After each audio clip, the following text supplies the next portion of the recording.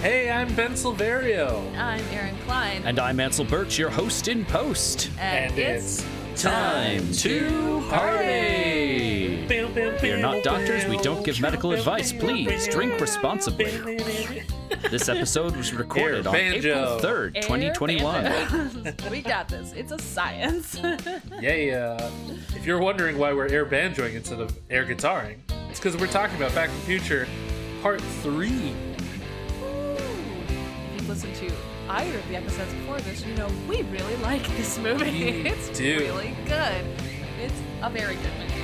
And in this episode, our edutainment episode, where we take a shallow dive down a lazy river of edutainment. Yes. Don't expect a deep dive. You can tell by the length of the episode, that's not what's going to be happening. Absolutely. I mean, join us on this floaty ride down the time stream. Oh, God. I can't believe I didn't make that joke sooner in the season. I can't believe it. Honestly, same. I would say I'm impressed at your restraint, but I know it's that you didn't think of it until now, so I don't know that I actually can say that. Me two things. Man, I mean, like, yeah. It could be both. Both true. But I mean, here we are at this last episode of our Back to the Future Part 3 run, but it's also our last episode of the season.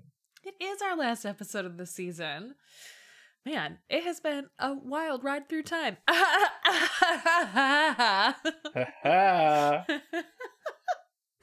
That'll be funnier once we get into the edutainment properly. Also, speaking of wild rides. Yes, absolutely. It's, a great segue. As over a whole season, we've gotten great. We're terrible at segues. It's okay. We understand. They're hard to ride. Yeah. What can we say? And exactly. Ben, what will you be talking about in this, our final edutainment of season 1 of Time to Party? Well, Aaron, as we've talked about multiple times already through these episodes on Back to the Future, we love this movie, and I don't think it's surprising that for edutainment I would pick something that would allow us to enter the world of Back to the Future. That's why I will be talking about the Universal Studios ride, Back to the Future, The Ride. Yay! R.I.P. It's so fun. It was so fun. I loved it. I went to Universal a couple times as a kid and just absolutely adored this ride. It was so much fun. Yes, the immersive environment that was the Time Institute, the Institute of Future Technology is what it's properly known as. Doc Brown, in story, founded this institute in 1991 in the present day in order to work on his futuristic inventions after the events of Back to the Future Part 3. So, I don't know if Clara and Jules and Vern were just like, Emmett, the stuff is all over the house. Like, you need somewhere to do this. Dad, come on. Come on. Claire's like, I'm a simple woman, and I don't ask a lot, but you gotta take this shit to the garage. Garage before. And speaking of the garage, speaking of his garage, how is it that he managed to sell all of his property to Burger King and just kept the garage in that parking lot? Listen, that's what happens when you have land that your family has owned for a really long time and you don't want to sell it, and they're like, here's what we'll do, we'll give you a lot of money to sell as part of it. That's the real answer. Oh, topical.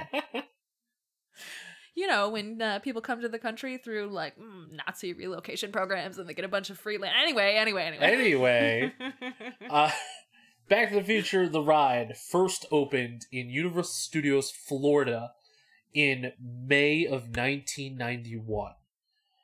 Initially, the Universal Studios Hollywood version was supposed to open at the same time, but there were some issues with the land and the way that the ride was laid out. because in one version, you had the theaters for the experience like next to each other, but since the layout of Hollywood didn't allow for that, they had to do them back to back, and they would split off into separate theaters from the ride queue.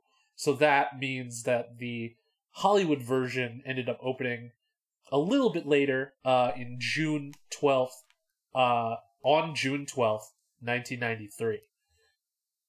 So the story of this ride is that Biff Tannen steals a DeLorean from the Institute and goes gallivanting around through time into the Cretaceous period. Yes, he did mean the Cretaceous period. If you add us, be fun about it. Don't be a dick. Where we come in contact with a dinosaur, and the object is to bump his DeLorean with our DeLorean, which seats 8 people, to send him back to the present. When you start looking too deep into the story, sure, it doesn't really make sense, but it's still a lot of fun. That's okay. It's a ride. Yeah. Rides don't have to be super complicated or steeped in lore. That's fine. I'll accept it. Exactly. Oh, right. I forgot to mention, Back to the Future, the ride, also existed at Universal Studios Japan. It opened there in March of 2001. Oh, wow. Yes. And that was the last one standing. Out of all of them, it stuck around the longest. Well, I mean, its run at the park wasn't that long, but it was the last one remaining after... I'm getting ahead of myself, but after The Simpsons took over. But I'll get there. So, this ride was developed out of a conversation between friends Steven Spielberg and George Lucas. Spielberg was talking to Lucas because Lucas was about to launch Star Tours at Disneyland. And he said to Spielberg, yeah, Universal could never do something like that. They would never do a Star Tours. So Spielberg was like, oh, really? So they started developing... That's hilarious. Right? Can't so they started... well enough alone, boys. Yeah, for real. These two dummies. But yeah, so we have Star Wars and Star Tours to thank for Back to the Future, the ride. Initially, the concept for the Back to the Future ride was a roller coaster to go through the story, but then they realized that it would be moving too fast to really register what was going on. So that's when the concept of the simulation really took off. Because that's how the Aerosmith ride works. Like because it's a roller coaster, you get like the whole story before and after the actual ride, because there's like almost no way to really register when you're moving that quickly. Right. So a lot of those work where they you get like 3 hours in the queuing area to enjoy all of the story and yeah, props and crap. It's true. Yeah, totally. Oh man, speaking of the queue for Back to the Future, the ride, it was so immersive and ahead of its time. It was really a precursor to immersive queue experiences that we ended up getting in, say, the Indiana Jones Adventure or the Guardians of the Galaxy Mission Breakout, with these really involved queues. And there are, in all the incarnations of the ride, in Japan and Hollywood and in Florida, there were various props all over that queue. But one of the things that made me want to talk about it is because the train from Back to the Future Part 3 was on display outside of the Florida one for a long time. Really? So you can see the actual... I didn't know that was the real train. Yeah. I've definitely seen that and did not know. Yep. Cool. That train and one of the DeLoreans that they used was at Florida. Unfortunately, no idea where that train is now. Because after the ride closed, they took it out. It's 100% scrap. There's no way it's not. If they don't know where it is, it's not around anymore. It's in pieces. Yeah, I mean, there's a small possibility that it's in a warehouse somewhere, but like, yeah, waiting to be part of a museum exhibit or something. Yeah, it belongs in a museum. Just like that that DeLorean that they restored in that documentary, Back in Time, I believe. They wanted to revive one of the original screen-used DeLoreans. If I'm not mistaken, it might have even been the DeLorean that was outside of Back to the Future, the ride, that they restored and tracked down. I'll have to look more into that. Don't quote me, or I'll just watch the movie again because it's fucking everywhere. That documentary is on like Hulu, on Prime. It came with the Blu-ray and DVD sets. It's fucking everywhere. You should watch it. It's great. But yeah, so Back to the Future, the ride, included some really... Out of Time. It's called Out of Time, because of course... Out of Time. There it is. That makes sense. Back to the Future, the ride included some really interesting technology for a ride, because I need to preface this by telling you that I got this information directly from Thomas F. Wilson. When Aaron and I first did a podcast together about Back to the Future, I played a clip from my interview from Wizard World Chicago with Tom Wilson, because he and I were talking about the Back to the Future ride and how much we love it. And one of the things that he loves about it is the technological details that went into filming this footage. So the footage was meant to be projected on a dome, an IMAX dome, right? Cool. Because that's how it's presented in the ride theater. But back then they didn't really have the IMAX cameras that they have now. So in the model of Hill Valley that they built to shoot all of this stuff in, everything had to be curved. They had to meticulously think of the equations to make it curved so that it looks like a straight line. Ooh. It's bananas. That's wild. That's really cool. Yeah. The director, Douglas Trumbull, had to make sure that all this stuff would appear right once it was projected. So the fact that they had to do all of this stuff was just mind-blowing. Wow. And another fun fact about the script, it was written by Bob Gale, of course, but with Peyton Reed, who would go on to direct Ant-Man and Bring It On. So having his involvement in this was really interesting, I thought. So naturally, this ride was loved by many, many, many people. Beyond Aaron and I, just fucking love this ride. So great. However, in Florida, it closed on March 30th, 2007. In Hollywood, it closed on September 3rd, 2007. And in Japan, it closed on May 31st, 2016. In America, it was replaced by the Simpsons ride, which has an homage to the original ride that was there before them, because you can see Krusty the Clown buying the land and Doc Brown handing him the deed as they're demolishing the Institute. That's nice. I'm glad they included that. I've never been on the Simpsons ride. I just, on principle, I'm like, nah, fuck that. I'm not riding it. I needed to know what they thought would be a suitable replacement for Back to the Future, so I had to ride it. And it did not live up to the high bar set by Back to the Future, No.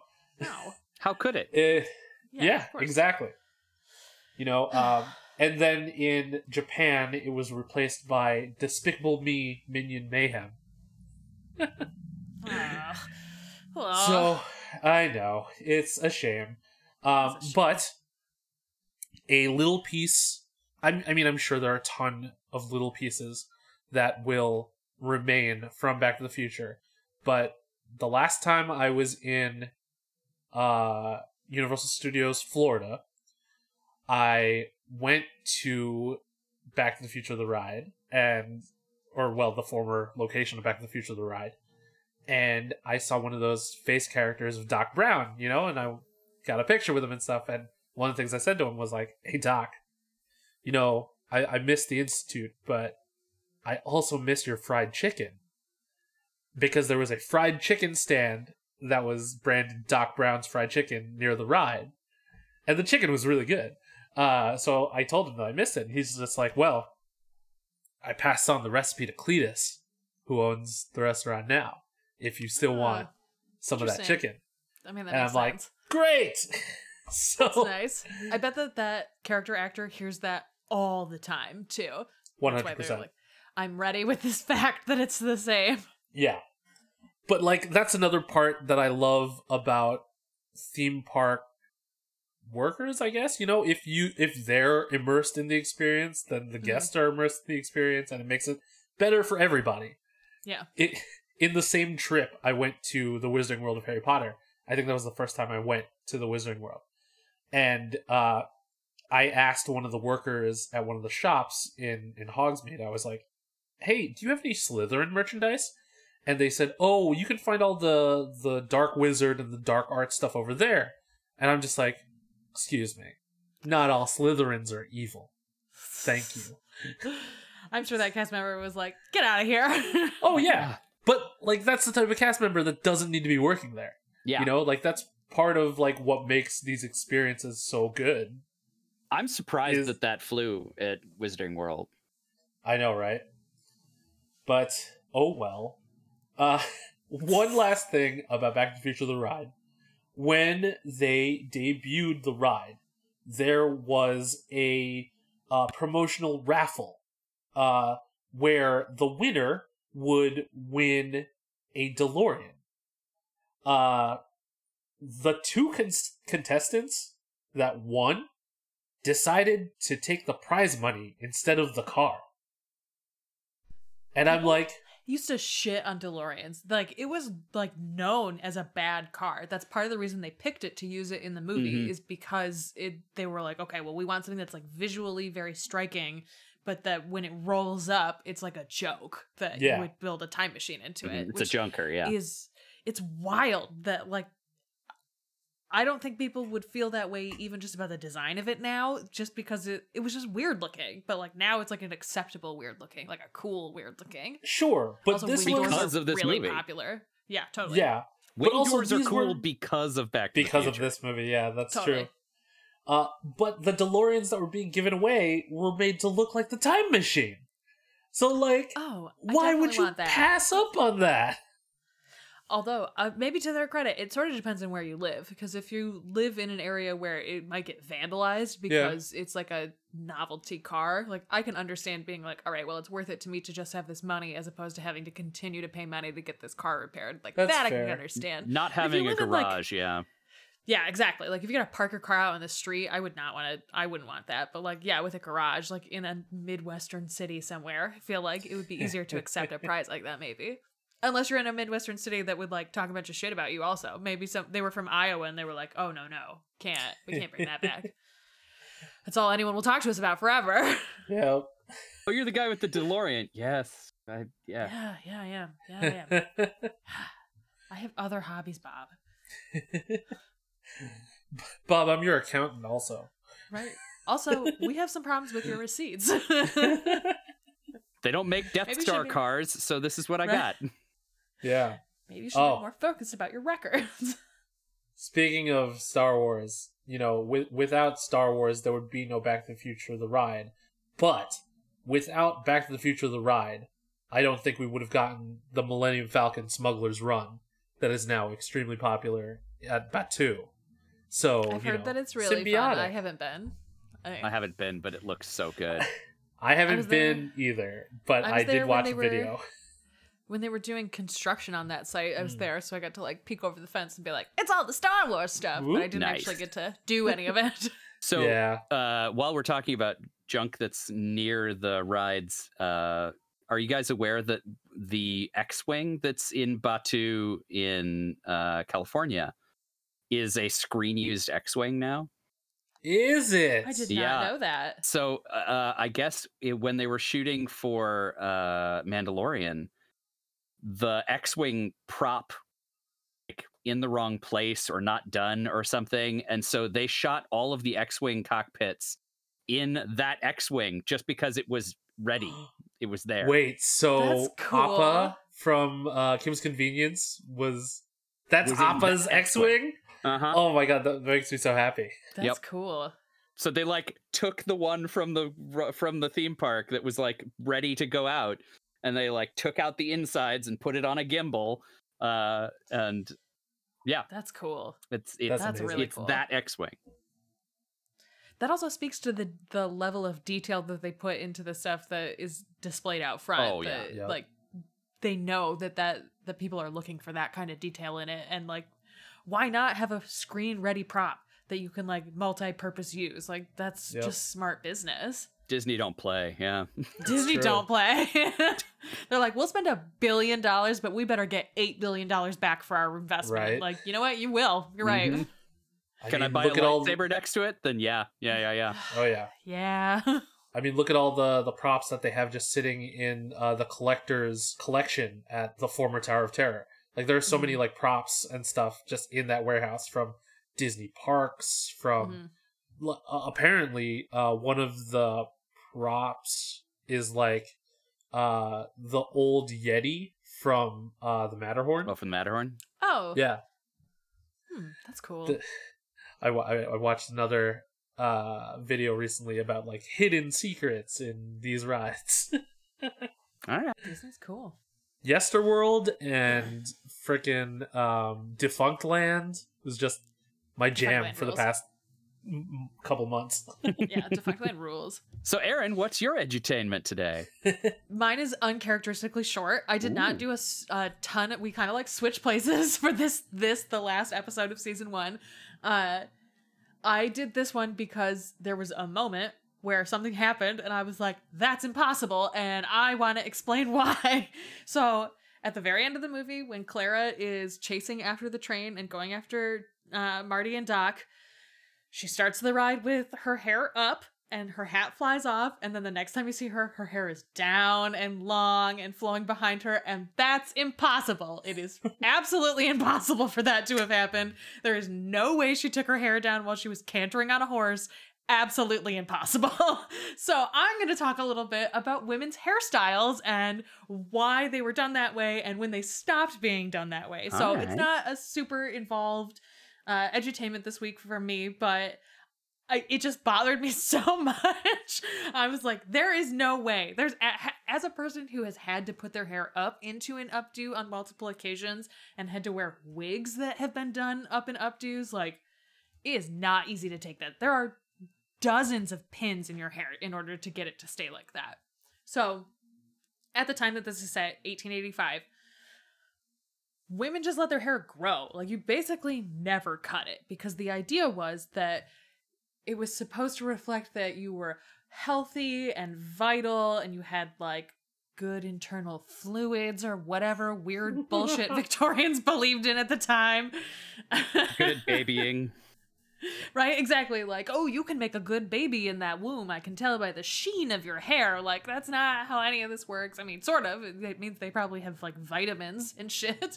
So in that sense, it is an indicator of luxury and wealth that you can have well cared for, long brushed hair. And so the idea is that basically any woman of any kind of means grew her hair out as long as possible, and then you would do it up into what's called a plait, where you do a long braid and then you wrap it around, you stick a bunch of pins in it, and then alternately to that you can do curls and wraps, where you curl the long hair and then pull it up and under and into an updo. But you spend your morning doing that. Those do's don't happen super quickly, even when you're trained in how to do them. They're involved and they take time because you have a lot of hair.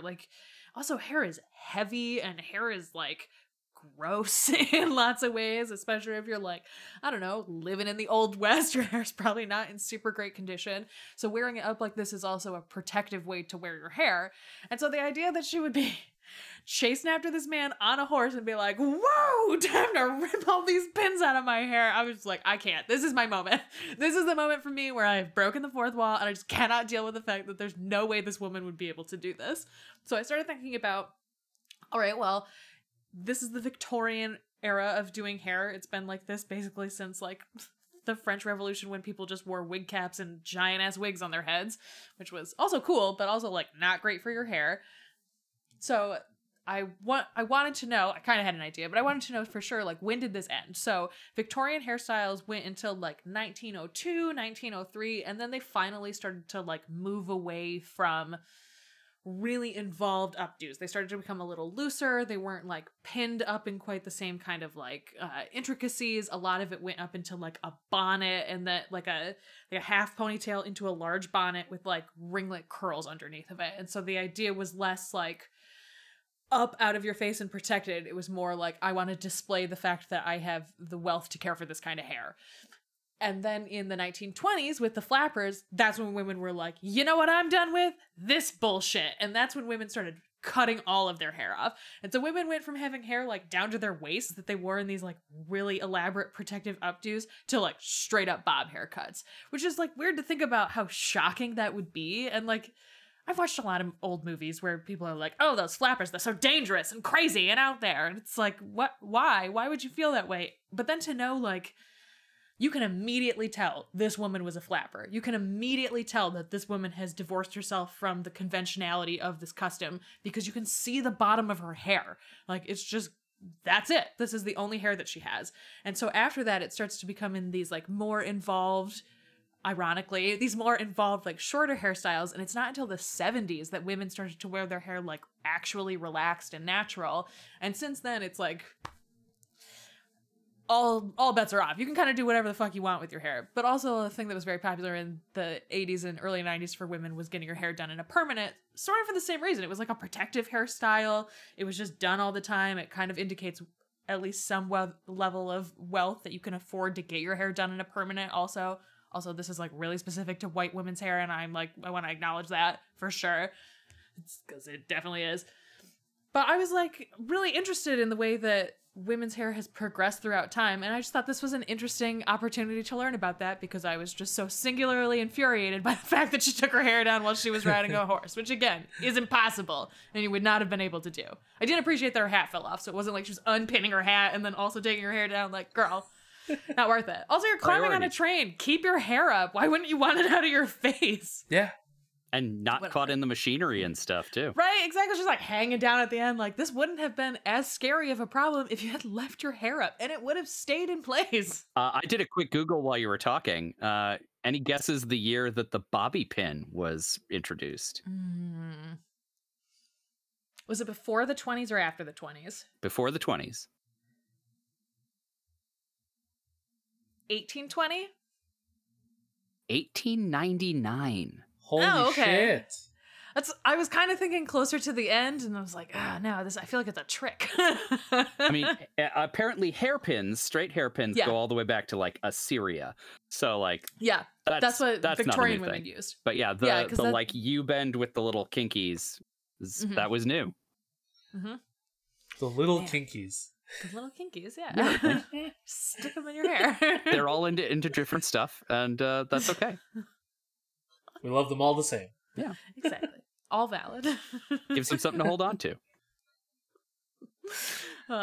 So, Ansel, is this the part where you're going to talk about your experience with the band in Back to the Future Part 3? How did they make the guitars spin? Your bandmates. You asshole. You're just making a horrible ZZ Top joke. I was like, what are you talking about? For those of you at home, I have a beard.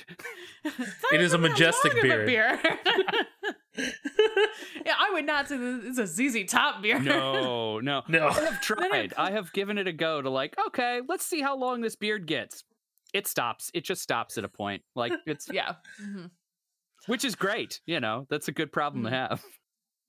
I mean, that's what happens with hair on your head too. It can really only grow so long, and eventually it just stops. So yeah, because it's deciduous, right? The longer ones go at a certain period, and so yeah. Respect to folks who have the ZZ Top beards, but I am not among you. It's a lot of maintenance. That's a lifestyle. I respect it. Yeah, mad respect. Mad respect. Having a well-tended beard is a sign of extreme patience. Oh yes, absolutely. Because the number of guys who like get to this like stubbly period and just can't anymore. There's a huge number there that get eliminated because they just can't handle the stubbly period, which isn't that bad. And then to get to a point where it's long enough that it's a beard and not like a stubble gradient, and then to tend it is like it's an enormous pain in the butt. So respect to absolutely and beard owners. Like ZZ Top to do it for decades. God, like a really long time. That's a commitment. It's a whole lifestyle. The same every time. That's not easy. No, not at all. Yeah, that's why I don't have a beard. That's the only reason. That's the reason. Yep. Same. Ben, I'm impatient. Well, friends, it looks like this is the end of the line. It looks like we're out of time. Oh, for season 1. Hey! Look who did the time pun. It took the whole season. Here we are. I mean, wait, hold on, Ansel. I think I'm having some technical difficulties. My notebook, it's blank.